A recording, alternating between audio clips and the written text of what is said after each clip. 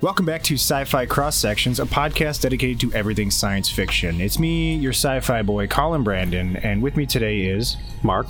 Jason. Matt. I am Ben Young. I'm Bill Jarvis. Andrew's back. That is fucking right. We are at full capacity today, but it's what? The Matrix was the last time we had everyone here. So Packed to the damn gills. It wasn't Sad Dad Brad? No. that was before the Matrix. Yeah. That was before. Okay, got Yeah. In I fact, think it was the episode before it. Got it. so we have a super large cast for you today, and today we are talking about Ghost in the Shell. However, before we get into that, I'm going to throw it over to young Ben over there Put on your little spinner for hat. the news. All right. I got quite a bit for you guys today. Industry. A modern businessman. The stocks are high. So, sci-fi YouTube channel Dust has unveiled the trailer for their new film Sea Fever. The independent Irish movie is about a marine biology student on a boat that is overrun by a new jellyfish-like organism. Sea Fever comes out April 7th in theaters and on video on demand, and we'll be covering it the week after. You can catch the trailer on our Facebook page. Cool. Have you guys seen that? The trailer? No. Yeah, I did. I think it looks great. Looks neat. I'm excited to watch it. I'm excited to support some indie film. Is it like a creature feature sort of film? Or Yeah, it seems to be. But I think it's less like an individual creature and more like I think they're being attacked by a bunch of them. I'm not really sure. It's a very vague kind of It trailer. seems like it's going to be like a viral infection type of thing. They said I think it's heavily inspired by like The Thing or The Abyss, like a combination of that. Like it's really fucking weird. Oh, okay. Jason, it's up your alley. I was going to say, those two movies are definitely up my alley, so... So AMC has ordered a new animated sci-fi drama series from Craig Silverstein called Pantheon. It has been greenlit for 2 8-episode seasons already, and it's based on a series of short stories by Ken Liu about human consciousness being uploaded to the quote-unquote cloud. I don't know why they quoted that. Titmouse is set to attach the animated series, and there is no release date as of yet. What is Titmouse? Currently, they're doing the Critical Role series. That's right. That's where I heard. Which I'm really excited about. Yep. They're a really great animation studio. They sounded super familiar. I think they did like Gravity Falls too and stuff like that. So like they're kind of prolific. I thought they did some like OG Adult Swim stuff too. Probably. I wouldn't be surprised. That's I think where I recognize that might be. Maybe I'm wrong about Gravity Falls, but they do all sorts of really good stuff. I heard they like hired people, like a ton of people, just because of the Critical Role production.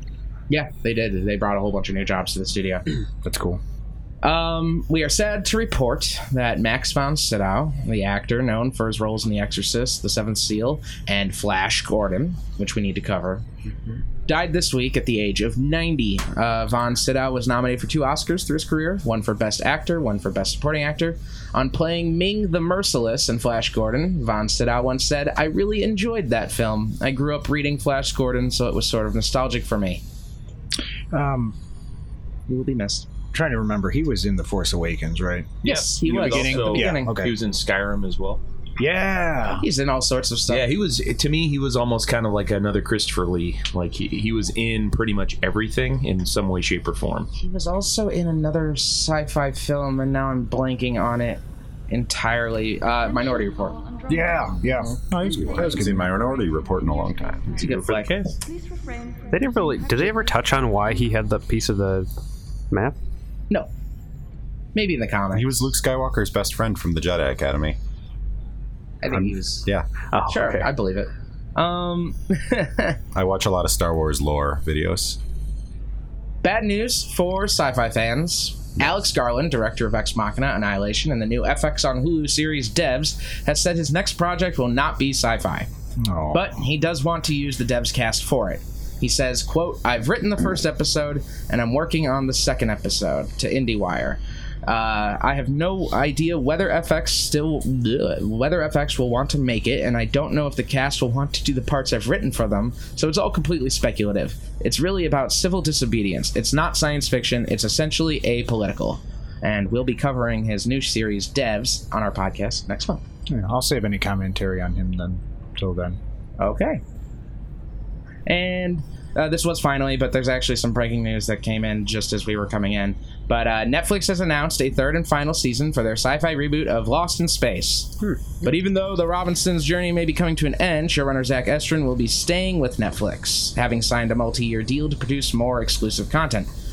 Efron says this was always supposed to be a trilogy with a clear beginning, middle, and end. So we haven't covered Lost in Space, but we're gonna have to when it's expected. Yeah, Matt's been watching it. Well, Matt, you're the only one that's kept up with it, right? Well, I didn't finish second season. Oh, okay. All right. On purpose, or Don't want to get too far. Can't wait to watch it. And finally, Disney Plus has committed the ultimate cardinal sin.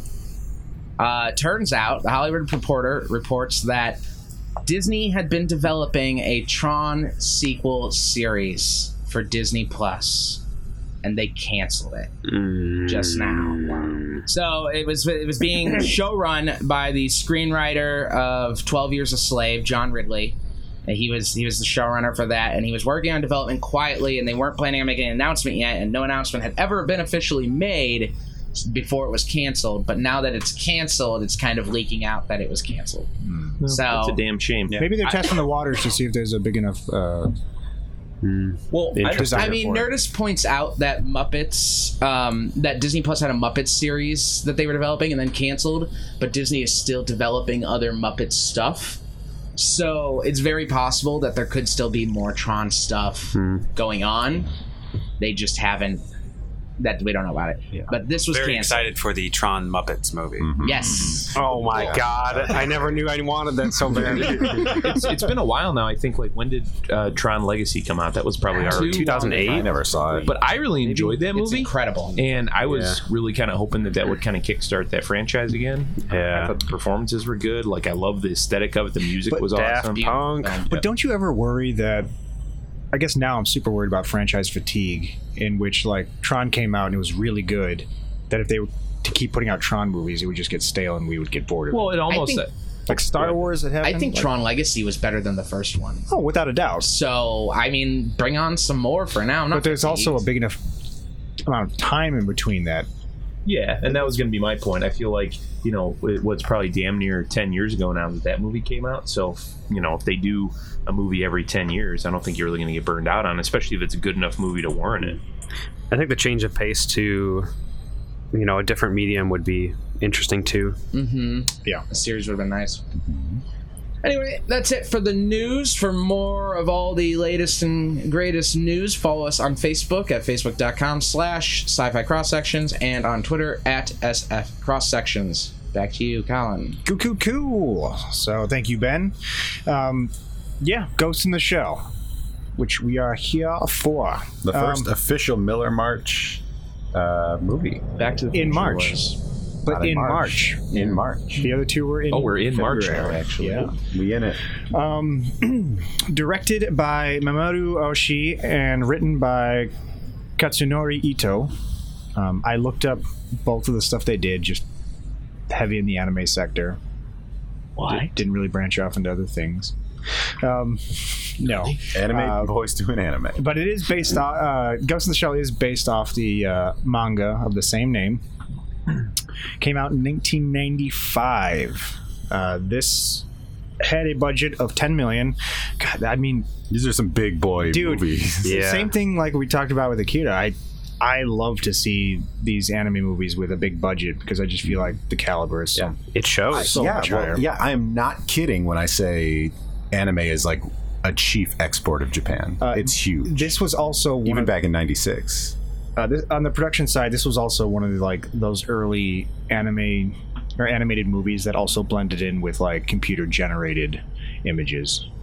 So and visual can see effects that. like that. So Yeah. I mean, it was pretty seamless though. I thought it looked great. Gorgeous Yeah, movie. for sure. 10 million, and the box office was 43 million. So it's pretty modest. I think that's a good sum of money. It quadrupled its budget. Yeah, Very good. yeah. It's very For the time that it Was that came out. globally? Oh, that's a good. That's Okay. For the time it came out, I'm not surprised. I mean, you also have to remember ticket sales back then. That probably doesn't factor in inflation. True. And this movie also is what really brought Ghost in the Shell to a world audience and started a franchise. Yeah, there were several movies and an animated series with 2 seasons. Yeah, because the manga was very popular in Japan, but it didn't really spread much. It was the movie that caught it on, if I remember correctly. So I guess you could say it was a major success. Ooh, Major. damn. Yeah. So going into this movie, I've been hearing for well over a decade people just tell me how good Ghost of the Shell is. Got to watch Ghost in the Shell.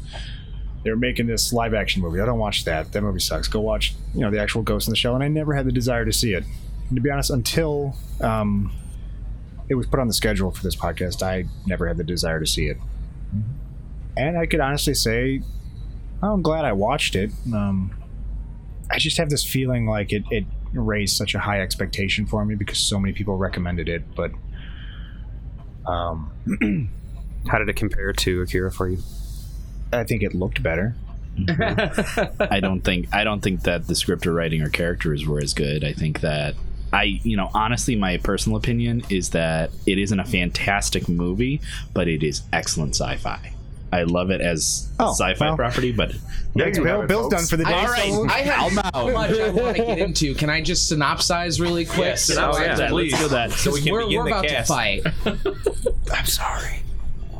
Ben, please give us a synopsis before we get into this.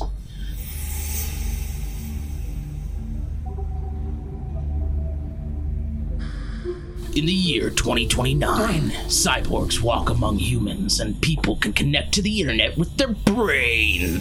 Major Kusanagi, one such cyborg and super cop for the government, launches an investigation with her partner Bato into the mysterious puppet master, a hacker who has been hacking the brains of important government officials.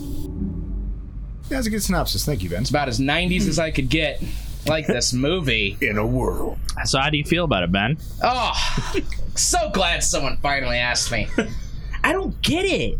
This is a classic? This is what people like? Because I would much rather watch the ScarJo version. Did you watch that ever? No. Oh, no, I wish I did. Like, this was just... Like, the concepts were very cool. With Bill, I agree in that, like, the sci-fi concepts behind it were very cool and, like, fun to watch. And the action was really fun. Like, when the action was on screen, I opened my eyes. But when they were going through awful exposition dumps, I was just like, nope. It wasn't even on purpose. I was just dozing out. It was so boring. And the voice acting, I couldn't find the sub. I'm sorry, I couldn't find the sub, so I watched the dub. It was the most abysmal thing I've ever watched in my entire life as far as acting goes. There was no emotion. Oh, it was awful. No emotion from the robots. Interesting. Yeah, I thought that was purposeful. There were certain characters that were fine, but I feel like it was very particular which characters. Outside of the main cast, maybe that was more hit and miss. But in the main cast, at least, I felt it was very purposeful which characters had kind of a more robotic, There's something I've wanted to ask ever since I started. Why did you transfer a guy like me from the police force? Because we need a guy like you. Huh? Number 1, you're an honest cop. Number 2, you've never stepped out of line. 3, you're a family man. And except for the slight brain augmentation, your body's almost completely human. If we all reacted the same way, we'd be predictable, and there's always more than one way to view a situation. What's true for the group is also true for the individual. It's simple. Over-specialize and you breed in weakness. It's slow death. To be honest, it did sound like whoever was directing the English dub went in the room, set them up with the microphone, gave them the script, and then said, "I'll be back. Just do the best you can," and walked out to go buy a pack of smokes. And on the way back, stopped at the bar for a few hours. Came back and said, "Oh, you're done. Great." Switched everything off and said, "Thank you. Your check will be in the mail." Well, 90s voice acting. Well, Bryan Cranston got in there. Did you Tell see that to Mark Hamill. Yeah, he's in there somewhere. Yeah, I did see Bryan Cranston. He's in all sorts of shit. It's so weird. I agree. You can't be like a blanket excuse, but I feel like at least with Kusanagi, I feel like that was. And Bato to a lesser degree. I thought he was one of the an more actually good voice actor, and he's the same. Yeah, Bato's actually like one of the guys from Ghost in the Shell, the anime standalone complex. Yeah, he was fine, but I just I thought like he was speaking kind of void of emotion at times too, and I feel like that was part of that direction. Just first voice acting gig, maybe, I don't know. Yeah, I was gonna say maybe Kusanagi just took it a little too seriously when they said you're a robot. Like, yeah, because now I'm confused, and I think I didn't understand the movie at all. She's not a robot; she's a human in a robot body. Yeah, just a brain, really. But she also questions that herself, especially after the mind hacking. Mm-hmm. There's a whole scene where they're having dialogue about, she's like, am I real though? Yeah, is all that created? Seen the brain matter in your skull? Sure. I get the philosophical discussion, and I'm sure we're very much going to get into all of that as much as I can. I fell asleep at the end. It was really boring. But I'm talking about just essentially, she was a human, she was in an accident, and they built a body for her, correct? Isn't that what her backstory? Yeah. That's what I looked up, at least. Yeah, that's... Because I needed to. Because the exposition dump a lot of things, but they don't talk about characters at all. Like, it's... before we get too far, Miller, you referenced Otsuka, right? We watched the English version. Mm-hmm. He didn't do the voice in the English version. It was a different actor. Yeah. So that's where we're saying... Did you watch the it English, the sub? No. I watched it with Mark and Colin. We watched it sub. Dubbed. Oh, dubbed, sorry. That's I couldn't find the sub, guys. I looked for it. That's how I prefer. Yeah, that's what I meant. Did you go to Subway? I mean... yes, I got a spicy Italian. But first mistake. Yeah. They didn't have a copy either, so... I'm a firm believer in watching anything in its native language. Yes. Dubs are trash in just about every way. I mean, it's the same thing if you were to watch something in English, something American with like Spanish dub. Like, it's not good. Normally I agree with that, but Dragon Ball Z was always kind of fun. I don't think it was any worse. And if I ever wanted to take that journey, I would still watch it subbed, because no, Goku's voice actress is objectively not good. And Goku's voice actor in subbed or dubbed? In the original, in the original language. Okay. So in subbed. Then fight me, anime nerd. So it should stand. Yeah, you weebs. At me. Meet me at ASEN. High noon. Saturday. I don't have a Twitter, but at me. I do have Twitter. At Robot Organ Donor. Oh shit! Just laying it down. That's a Jesus. Okay. All right. Sorry, I didn't mean to cut you off before. No, it's fine. I mean, I don't really have like a point. Like I said, like this, it was tough to keep my attention throughout this, so I didn't really like. I kind of got the gist of what was going on, and I got the grasp of the story and the whole Puppet Master thing. And it wasn't a human; it was just a program that had gained sentience, but it wasn't an AI. And I don't know. It sounded like some dude was trying to think. He wrote this script thinking he was really smart, and he had 90s technology to work with. So as far as the exposition dumps, when you were saying like not the characters, I feel that's one of the things I actually kind of like about the movie. Anything that they really talk at length about, where they have to dump a lot of information, it's more about, it's relevant to what they're dealing with, and it's not really about like, they're not going into crazy amount of detail about all the characters or the world that they're in.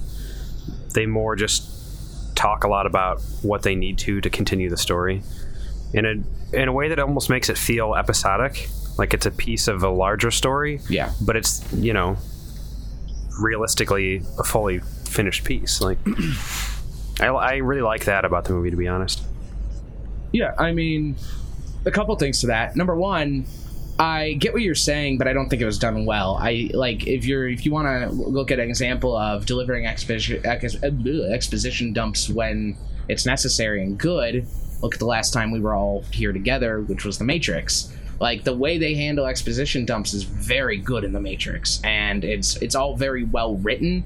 It's interesting, and the scenes are interesting. You want to pay attention because you're invested, because there's something going on in it. Whereas in Ghost in the Shell, every time they exposition dump, they were sitting somewhere. It was just so boring to watch. It was just... Like, do something. Like, I don't care if they're shouting exposition while she's shooting at something. Like, that was the best part of the movie, was the action and the cool effects. Like, I was like, wow, like, it's crazy that they were doing this in the 90s. But everything else was just a slog. Funny you mentioned The Matrix. The Wachowskis have referenced this as one of their biggest inspirations for The Matrix. I saw it immediately. As has James Cameron for Avatar. But it also makes sense. Jason, do you have something you want to add?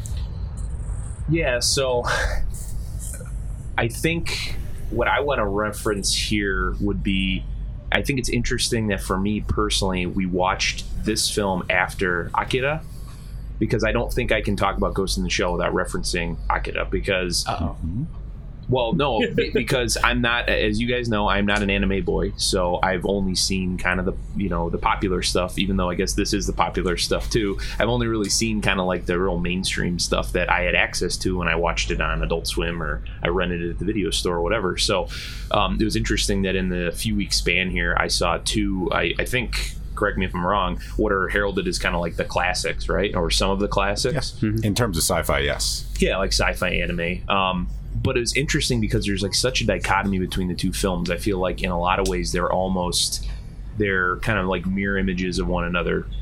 What I mean by that is Akira was very much driven by the characters, and you didn't really get a lot of that exposition dump, and you didn't really get a lot of that like bullet pointed sort of this is what's going on, this is the philosophical theme we're touching on, this is, whereas it was the exact opposite, at least my interpretation of it in Ghost in the Shell. Like you got a lot of that.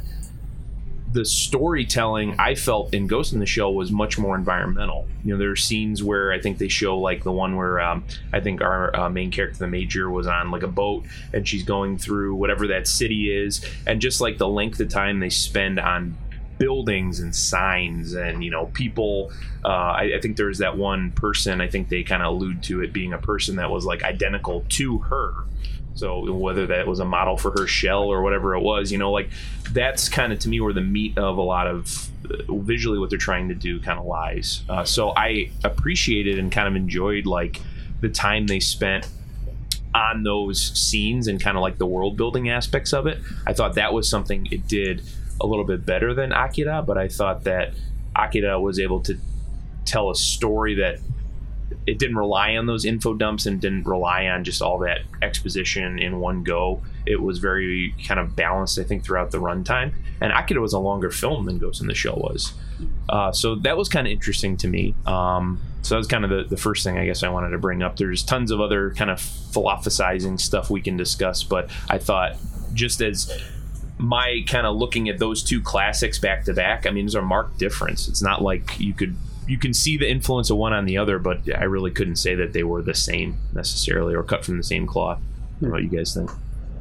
I agree, and actually kind of bouncing off of your point and Mark's, what I have always loved about this movie is that it doesn't really tell the story of some like big crazy thing as much as it gives you like this weird snapshot of that world. I mean, like a quarter of the movie was just them panning around the city and giving you like a feel of what it's like there. You're just seeing it through the eyes of these people and like what their life is. Everybody seems to just be going about their days, but also they're questioning what is humanity on a regular basis because they've gone so far.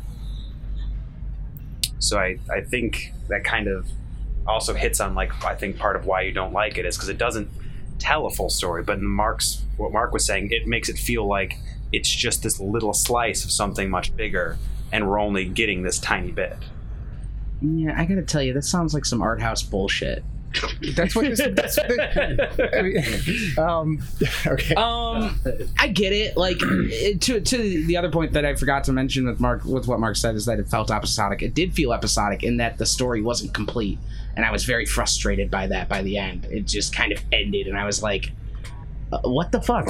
I get what you're saying. I do. I guess if you're into that, and great.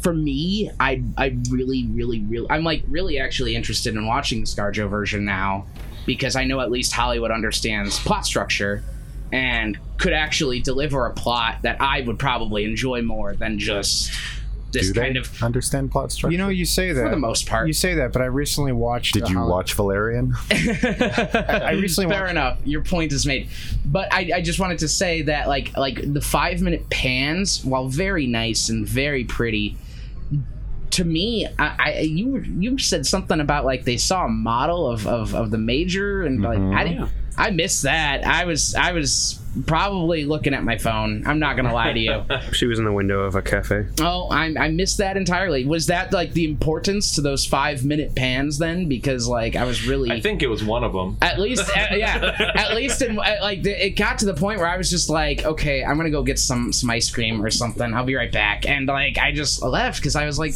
I respect that. In cinema, I respect that in cinematography because there's an actual.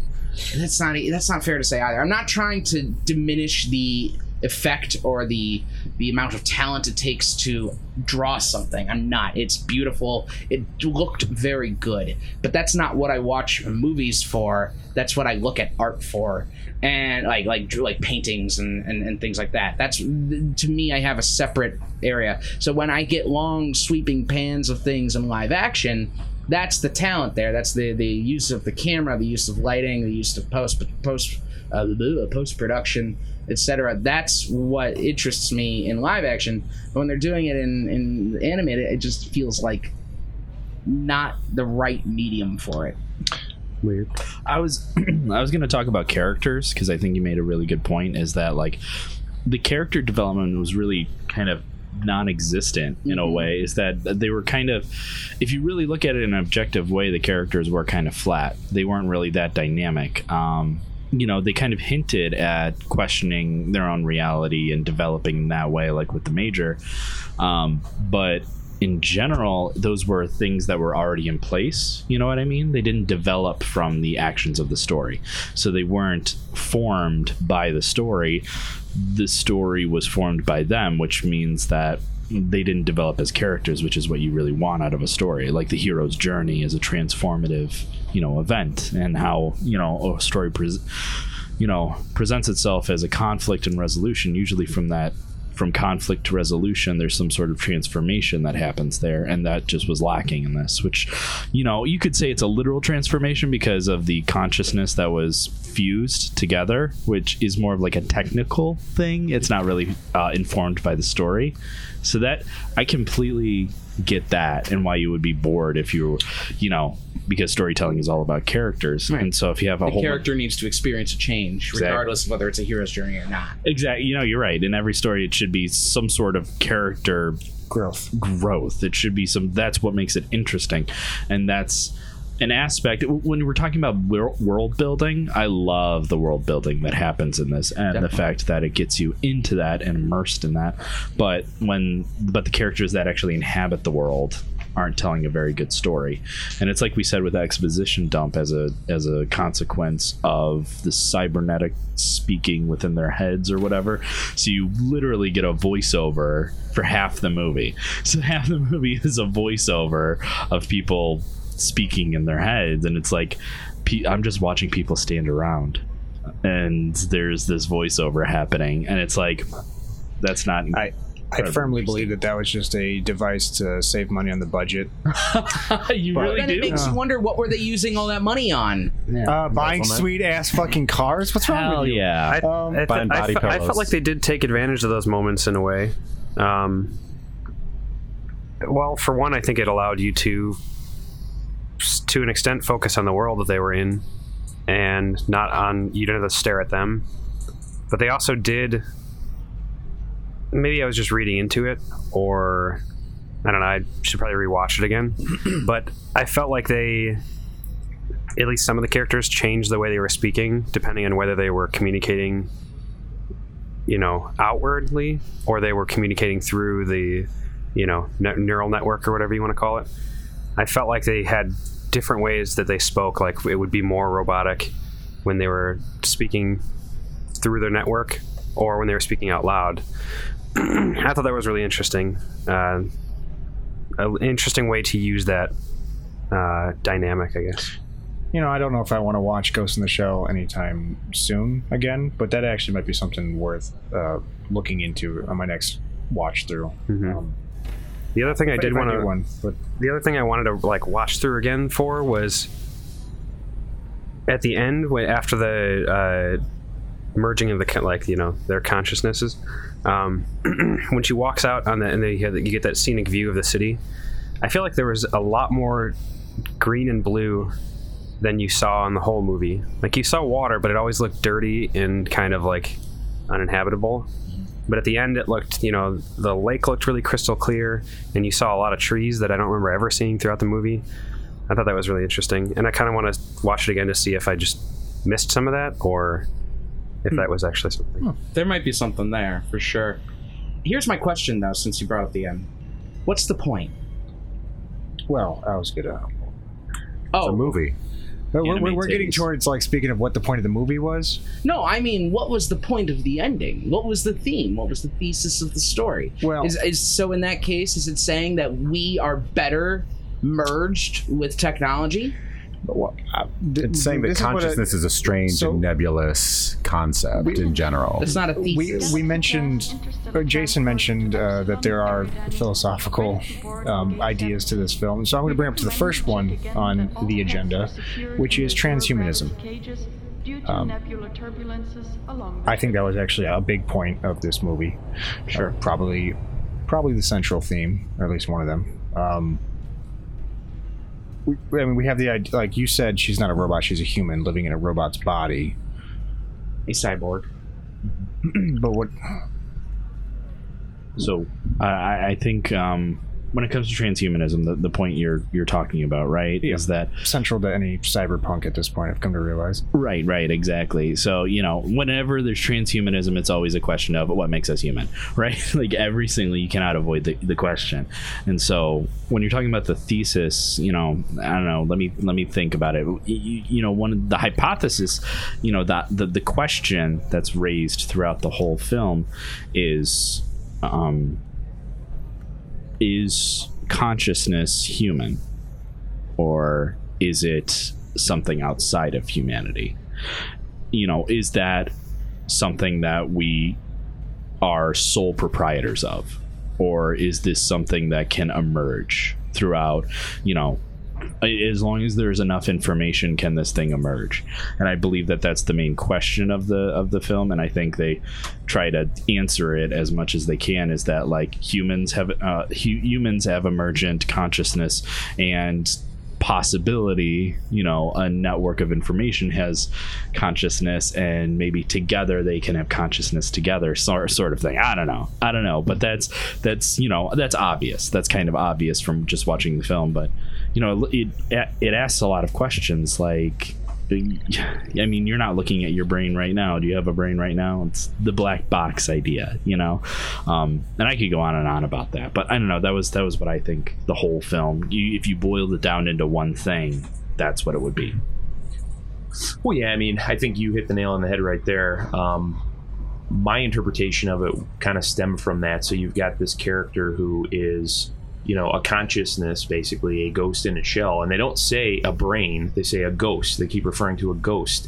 So, like, the ghost to me is more of a reading of like a spirit. Yeah, right. Yeah. It's more than just your brain. It's more than just your, it's your, I think they even imply like the people that get like ghost hacked, and humans that get ghost hacked, like they implant memories in you. So it's talking about memories and kind of memes, social mores, different things like that are kind of programmed into us. So it's goes a little bit deeper than that, I think, and that was kind of my interpretation, like the Majors character. And that was a lot of the conflict there. I think she was feeling like, well, what actually am I? That's a very good point, but I think at the same time they were also questioning. So we're seeing spirituality through, having sort of like this ghost, this sort of, what makes us human? Do we have a soul kind of thing? And, I think the point they were trying to make was we could say it's a ghost, or we could say it's the result of emergent, a behavior. I don't know how to say it. I don't know how to say it, because it's like you said, like the ghost in the shell, the human within the shell, it's not just the brain, it's not just the physical. There's this sort of accumulation of parts that make us what we are, that give us that consciousness.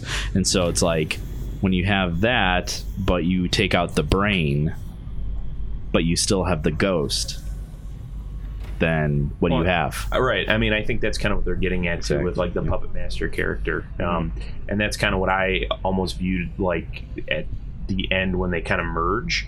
It's almost like you've got two, because that's another thing too. I've read a lot of really interesting kind of analyses on Ghost in the Shell, and like a big kind of focus that a lot of these analyses take is like sexuality and sex and really like gender in general, and kind of like a post-gender, post-human sort of evolutionary stance, I guess, or like where things go from where we're seeing, you know, technology kind of go in our current era here.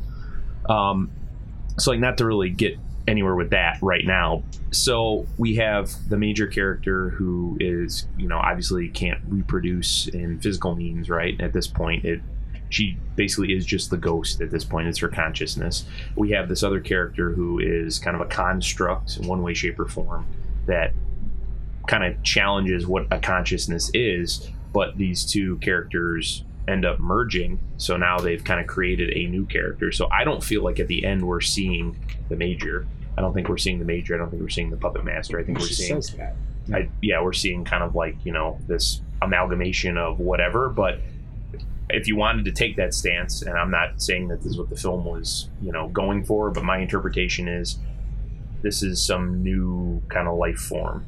She literally says that. Well, yeah, she says that I'm not the major nor the puppet master, but he's trying to say that maybe this is a new kind of human or a new kind of sentience. Yeah, that's what I'm getting definitely. At. Yeah. But I mean, if it's a human mind merged with a inhuman mind, then it would only make sense that it is a new life form. Well, so to answer your question then, Ben, and again, so I like this. I didn't think it was, you know, an amazing movie by any means. I liked Akira much more. I think as a film, I enjoyed it much more.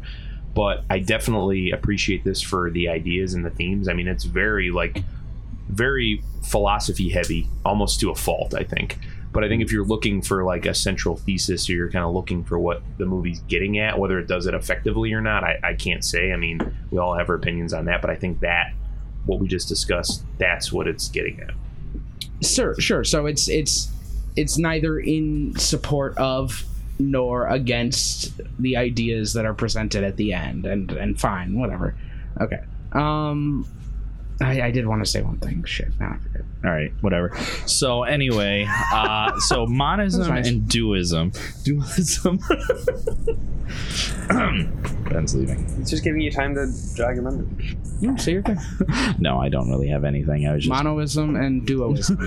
Say it. Dualism. Well, okay. So if you really want to, so monism is that we are. Dualism is the idea that the consciousness exists outside of physical means. So that would be like a spirit that lives kind of not within the physical realm controls us, like as if it's something in a vehicle. So that's dualism. And then monism is the idea that we are our brains and that we are the, you know, consequence of our brains. And so it's like, where are they going with this? Are they saying that there is a pilot of our body that is the brain, or is it that we are one physical being, and that when you take the physical being away, that we are no longer human, you know? So it's like, would the major already not be human, or is there a spirit or a ghost, which is what they say. So yeah, it's an interesting way of interpreting dualism, which is originally presented by Descartes 200 years ago. So he wasn't thinking about anime titties or whatever. He was probably thinking about let's be honest. You don't know that, Bill. You don't know that. Hey, that's putting the whores before the Descartes. Jesus Christ. This one, I didn't think it was going to go here, but here we are. But anyway, so he was talking about, you know, spirituality. He was talking about the soul and the human body, and whether we take away the human body, is there still a soul? That was his idea. But I mean, this is taking it from a different route. out. So, well, that's what I mean, though. This is almost kind of like a treatise on that. Like it's a repackaging of those ideas for kind of a modern sort of like technocratic generation. Like, to me, having gone through, you know, the philosophy courses in college and everything else like that, and kind of reading up on that. Granted, haven't read up on it in a while, but immediately was drawn back there. I remember that chapter. I remember reading that. I remember getting into it. So, like, to me, it was, okay, this is what this is about. And, you know, again, did it do it in a way that was visually interesting? Yeah, absolutely. I can totally see why this was an influence on everything it was an influence on for the, you know, last 20 years, 25 years. But I don't know, just as a piece of storytelling, I thought it kind of relied too heavily on being about an idea. And it's like it had one idea that it was firmly about, and it took very seriously, but that was really it. Gotcha. I don't know. Yeah. And I'm grappling with that because I don't know if that was a good thing or a bad thing or what. My idea is this doesn't need to be the answer. I think this was just another stepping stone in the idea of, like, essentially transhumanism or everything that Bill was talking about. The monoids. I don't know. I think that I think this was like important in some regards, but like it can be explored better. Essentially, it was just funny. Yeah. It's like whatever the redheaded guy, God knows what the redhead guy is talking about. You're the only person that actually studied, I don't know, like artificial intelligence, and probably had to study all this monoism and monism and duality. I don't fucking know. I'm kidding, bro. Damn kids and their Descartes. Yeah. I'm just a simple man with a simple anime. Your Descartes and your anime titties. I don't know nothing about that. I don't know anything about anybody beyond Plato. And that's essentially what I was gonna. Say before I had forgotten what I was gonna say, which was all this stuff that you guys are talking about. It sounds like it'd be a really cool movie, and that someone should probably make an entertaining movie with this information, because somebody did. You're right. The Matrix takes a lot of this stuff. It just was, yeah, like, this is all cool to talk about, but the movie itself is just a snore. That's all. So I think this movie. Okay, so listen, Ben. I think this movie is a lot like. It's a lot like Event Horizon. Everybody likes Event Horizon. You know what, though? No, wait. I had just thought of this earlier, and then No. Let me finish my point real quick. Okay. This movie is like Event Horizon. Everybody likes Event Horizon, obviously, but we all have our different reasons for liking Event Horizon. So... I've heard people compare this to the Matrix. They were like, "This is the Matrix before the Matrix," and I'm like, "No, I think this is the Event Horizon before Event Horizon." Is really, and everybody's like, "Oh, that's awesome!" You know, about Event Horizon. Yeah, what a great film. Yeah, sure. So, not to put him on the spot here, but since it was the Miller March Madness pick, we haven't really heard much of Miller's thoughts. He's literally just been texting his girlfriend, and I'm just really kind of curious where Miller sits, because if I'm sitting right here. If I remember correctly, thank you, that was very literal. If I remember correctly, you said you did not see this, right, prior? This is not a movie that I had seen growing up or ever. Okay. So you hadn't seen it. Because I don't want to stereotype you, Miller. I don't want to be that guy that stereotypes Miller. However, I am not a weeb. However, if there were whatever you say. If there were two films that you asked, you own a kimono. They ask you how you are, you just have to say that you're fine when you're not really fine, but you just can't get into it because they would never understand. Have you seen his body pillow? He goes to ASIN every year. In costume, for fuck's sake. The text message is just Senpai. All around me are familiar faces, worn out. All right. His email is, I'm editing everybody else out but me. Nani.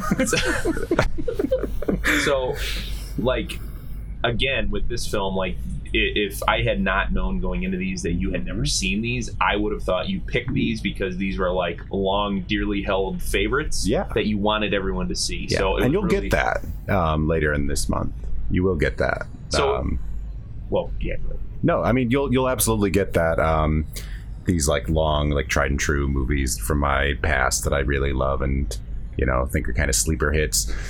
These two movies were kind of, I wanted to pick a mix of things that it's like I wanted to see, I had been meaning to watch, but I watch a lot of movies now for the cast.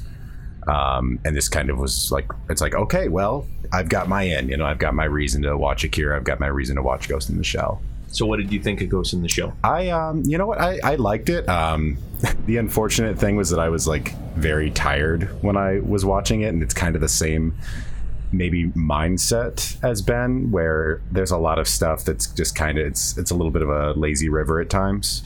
And so I nodded off. I had to rewatch it today.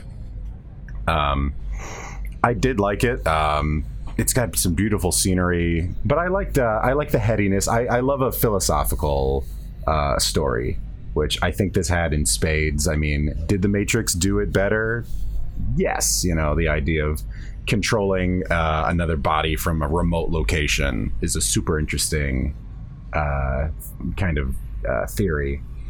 But yeah, I don't regret recommending this at all. I'm glad I watched it. I remember watching the anime series. Yeah. So Ben, you might like the series better than you like this movie.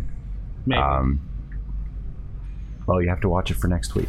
Yeah, that is one thing I will say. Whenever I start talking about it, I find myself thinking of things from the series and kind of like mixing and matching, and they fill a lot of the character gaps.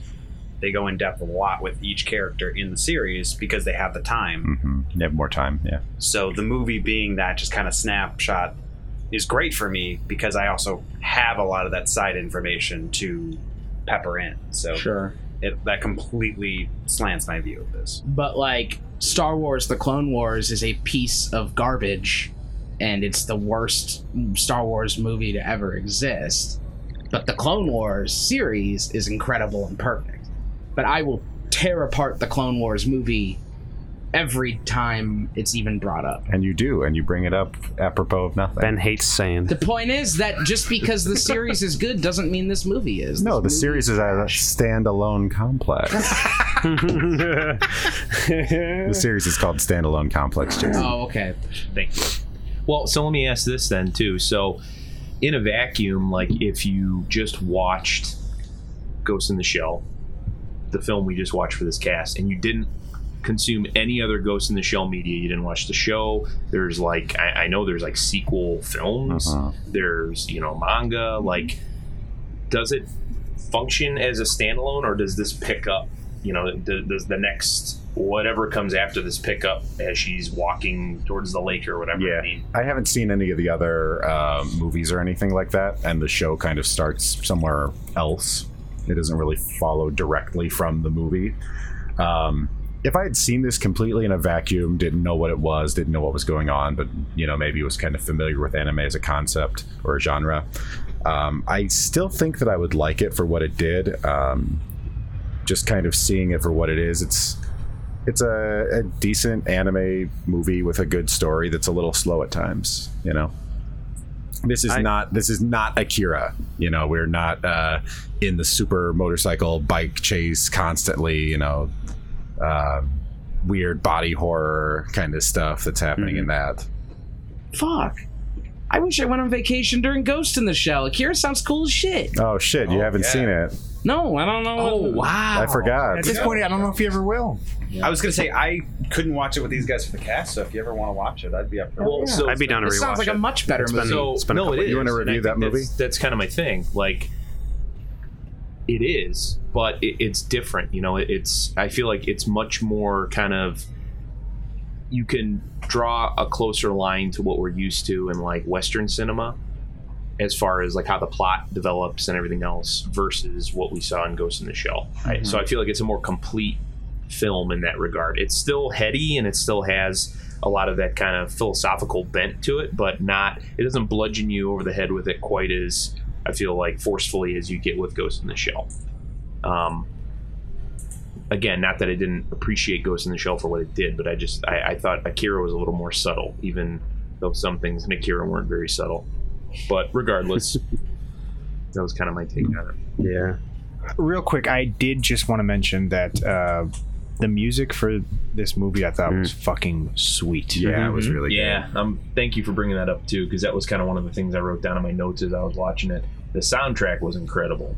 I think you can't take that away from it at all. Especially those long, like drawn out, like panning moments, visually panning moments. The music that was accompanying it, I think, is what made it. So, it's Kenji Kawai is the name. She did it. I think she also did the other ones too, possibly. Either way, yeah, I think from a visual standpoint and from just the music that they chose and like the way they scored it, I thought it was phenomenal. You really couldn't find it. Absolutely. Honestly, the action. One of the things I don't like about anime is the action scenes suck to me. In this movie, I felt like I was watching what could have been a live action scene, which is like the way that everything was thought out and made. It was just animated instead of live action. But it felt, I don't know, worth watching at that point. It was really visceral. I mean, the movement was really kinetic. I thought the way that it was done, they definitely figured out with this kind of how to animate movement in that way. And I think a lot of that too, we talked about it really early in the cast, so we didn't really get into it a lot, but like the way it was animated too, it was like a mix of like hand drawn, it was cell shaded stuff. They used some, real primitive CGI stuff too. And I thought that was really evident because you had this kind of fluid sort of movement that you really didn't see, even in like Akira, for as good as it was. Did I say Akira? I mean Akira. Sorry, I apologize. But no, absolutely. I thought like the audiovisual presentation of it was great, regardless of whether it was slow or not, or some of the the story stuff. I thought it looked gorgeous, definitely. There's such a huge jump from the 80s to like the mid to late 90s in film in general, but especially I think in animated, it definitely shows. There's a big difference between Ghost in a Shell and Akira. So, also, it's only $1 million more invested between the two films. I thought they were both $10 million. Was it $10 million? $9 million for Akira and $10 million. It's a billion yen. Yeah. It's a billion. I think it's a billion yen. Yeah, it is. Was it? Oh, that's right. Yeah, it is a billion yen. But I think that's a big enough difference, especially when Akira was like twice as long. So the budget was a lot more focused, you guys, you could say. Does anyone have anything else they want to add before I make you boys go around this table? All right. I'm going to start with Ben Young. Give me that good sci-fi or bad sci-fi. I don't mean to seem like I'm shitting on the legacy of it, because I do respect it for like the influence it's had, and like I understand that without this movie we wouldn't have a lot of the sci-fi that I actually do love now. I'm sure that like Denis Villeneuve was heavily inspired by Ghost in the Shell with Blade Runner 2049, because it's as heady as Ghost in the Shell is, just in a good way. And I think that like we definitely wouldn't have The Matrix, of course, and stuff like that. So like I'll give it an okay sci-fi because the ideas are there. They just didn't capitalize on anything in an interesting way that kept my attention. It's a terrible movie. It's a very bad movie, and I wouldn't recommend this. I really want to make you watch Midway. I may say to people, if people are like, "Hey, should I watch Ghost in the Shell?" I'd be like, maybe read the manga, because that might be better. Or watch the ScarJo version, which might be better. And I actually plan to. And Ben actually doesn't read, so I read things with pictures. Oh. Yeah, I read things with pictures. Manga is in his wheelhouse. Okay. Although I wouldn't read that in public. But, is it like a flip book? By the way, gentlemen, because of the size of the cast, I am keeping us at a 1 minute minimum. I'm done. Or maximum, sorry. Oh. Matthew. I will say good sci-fi. I think it raises a lot of questions, makes a lot of suggestions of like possibilities of how a consciousness that arises could still consider itself to be alive. And that's kind of what I took from it, was just more of it can't be life as we know it, so it's finding a new way to reproduce. I mean, that's a theme that I don't think we explored enough, but that's my fault. But yeah. I mean, there's also a lot of us and only so much time. Right. All right. So yeah, good sci-fi. All right. Thank you, Jason. Yeah. So for me, this movie passed the Bill Jarvis litmus test. That it asked questions. We call it the Bill test. We just call it the Jarvis test at this point. The Jarvis test. I find that I kind of looking for a lot of the same things that Bill is looking for. And it did. I don't think it did it in the most effective way. I think it did it in a very kind of, transparent, bludgeon you in the head sort of way, which was probably one of my biggest flaws with the film. That being said, even things we didn't get into, I thought there's a lot of really interesting kind of character beats where, we inverted character expectations between like the two main leads, the two detectives and stuff. But overall, I think, was it a good film? That's questionable. I wouldn't say it was a bad film. I wouldn't say it was a great film. I think it was solid at what it was, but at the same time, I think it was good sci-fi. I do think I can see the legacy and understand the legacy and why it's kind of gone through the ages here. And next time you set a timer, Colin, make sure it's silent. Oh. Good sci-fi. Everything was cut out. You fucked that up. What's the point of the... I haven't watched Standalone Complex in over a decade, so... but I've never seen this movie. So I had some experience with the world before, but it was really interesting going back and watching the original movie. I enjoyed it a lot. I am a fan of anime, so I enjoyed the cinematic moments and things like that. It's always fun to see how different artists will interpret the world and how it can change and how they change it, through their style. As for the live action movie, I think you guys would really like it, especially you, Ben. Visually, it's gorgeous. They do a lot of really interesting, very modern, bright, shiny feature things mixed into the dim, dark future. So I thought that was cool. Yeah, and I also thought it was interesting how they took something like her sexuality, which was very marketable for the movie, and I thought they did kind of use it as a window into her struggle for humanity in a way. She was very she was not modest at all. She was naked for half the movie, and Bato was like covering her up at points, but she never really was worried about that, which I thought was interesting. An interesting use of that for the sake of questioning whether she is actually human or not. Thank you. Reminder to our panel to please respect the 1 minute. No. There's got to be a better way to do it, because that's lame as fuck if that's how we end. No, there won't be. We're holding up shit and doing violence. I just didn't get to touch on it earlier, and I wanted to come back to it. I tried to do it quickly. I just want to say thank you, Mark, for bringing that up. That's another point that I wanted to throw into there, but we were kind of pressed for time tonight. Honestly, gender and sexuality were two big things that I wanted to touch upon. I don't think we did a good enough job of that tonight, but hey, it's okay. It's a big cast tonight, so she was naked sometimes. Anime titties. But we have to look at how her counterpart was reacting to her nakedness.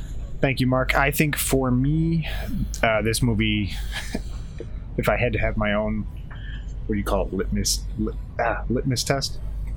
Jarvis test. My own Jarvis test.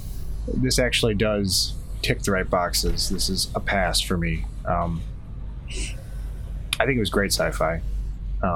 I find myself, for some reason, as I'm getting older, liking cyberpunk more and more. I do think it's really cool to not only explore what it means to be human, but what it means to be human in the future.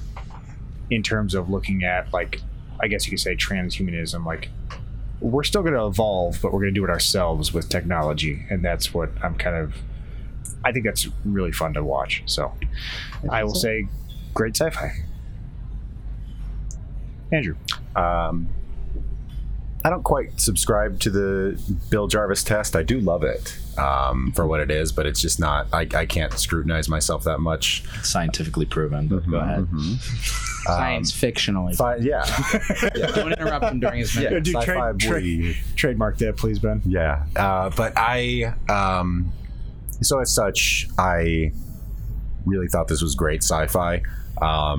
The movie itself might not be as strong as other sort of entries in this sort of sci-fi anime genre, but I still liked it and I still had fun. So good movie, great sci-fi. Yeah, I don't. That's all we got time for. No. Bill, that's fair. That's fair. So I don't think it was a great movie. I thought it brought up a lot of questions, like everybody was saying. I thought it was very interesting to think about existence in the way that in a cyberpunk sort of way, which I think a lot of cyberpunk does. But I thought that was interesting. Lots of anime titties. Awesome action scenes, and I love the animation. It was a very 90s movie. Thank you very much. I want to thank the Academy. I want to thank my wife. She's been supporting me. She's my rock. Emily, I love you. We need you to use an adjective in this. Okay. Magnanimous. I would definitely give it like 3 bootleg copies of Last of the Mohicans out of 5. I'm gonna find 5 copies of anything else. I'm gonna find a completely trash sci-fi film that makes you ask a lot of questions, just so you can say it's good sci-fi, and I'm gonna get it on recording. Okay, sounds good. Do it. All right, gentlemen, that's all we have for tonight. I think overall we all think this was a good sci-fi. Borderline great sci-fi. Every single one of us, 100%. Yep, 100%. Of everyone. We all fucking love it. Turn off his mic. It's a great movie. It's the perfect... No. Yeah. Anyways, thank you all for listening. What are we covering next week? Next week, we are covering Dark City. No, that is. Wait, am I wrong? No, you're correct. Oh, God. I strategically placed Dark City the closest to my birthday because, Jason, this is the film that I think I'm most excited for you guys to see. Cool. So, interesting tidbit, I own a Blu-ray copy in the wrapping on my media center. Never seen it. You're gonna see it. Whoever wants to watch How long has it been sitting there? Long time. I mean, I have tons of those. So, this was the whole impetus for Miller March Madness. If you guys weren't gonna let me have the whole month, I was just gonna suggest this movie. All right, cool. Great. Did you say impetus? Yes, impetus. Yeah. Impediment. Well, this is great though because I feel like recently here, like, don't you MP'd on me? That's another film, along with these two that we just, our anime kind of month here. Like, I've always wanted to see it. In some cases, I own the movie and I've never seen it, so it'll be really is this cool. anime too? No. Dark City is a live action movie. No, but I'm just saying I always wanted to see Akira and Ghost in the Shell, but I never did. And it's the same with Dark City. Like, I literally own the movie and I've never watched it, so it's kind of cool excuse to finally knock it out. Yeah. So that's what you can expect next week. I think the week after that is the finale of our Picard suite, right? I think we got one more after that. Am I wrong? No, I thought it was Picard because it was. We got Dark City and Quiet Place Part 2. And that's then right. Picard. That's right. Okay. All right. So yeah, you're gonna get something a little bit more contemporary with A Quiet Place Part 2. Ben. What can people do on Sunday evenings? If you like fantasy, you can watch Once Upon a Tavern every Sundays at 5 p.m. Central Standard Time on twitch.tv/OnceUponATavern _ between the words. I didn't get to the really fun part last Sunday, so the really fun part is definitely coming this Sunday. So yeah. All right. I got a plug this week.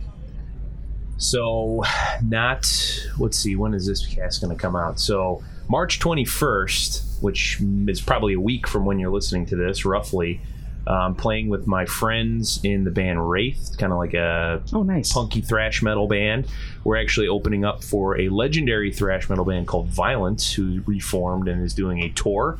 It's probably going to sell out at Reggie's Rock Club. There's like 30 tickets left, so get one if you're into that thing. Probably going to be a good time. You said the 21st? The 21st of March. It's a Saturday. Not next Saturday, but the following. What time is the show? I'm down. I think it's like 7 o'clock or something. Well, I'll be in the city, so I might just stick around. And we'll get tickets now. Jump on in. It will probably be the first show I can ever say I've been on or been playing that's going to sell out. And you guys have been to Reggie, so it's going to be a wild time. Yep. It's a mosh pit band, so it should be a good time. Cool. All right, folks, thank you for listening, and we will get back to you next week. Until next time.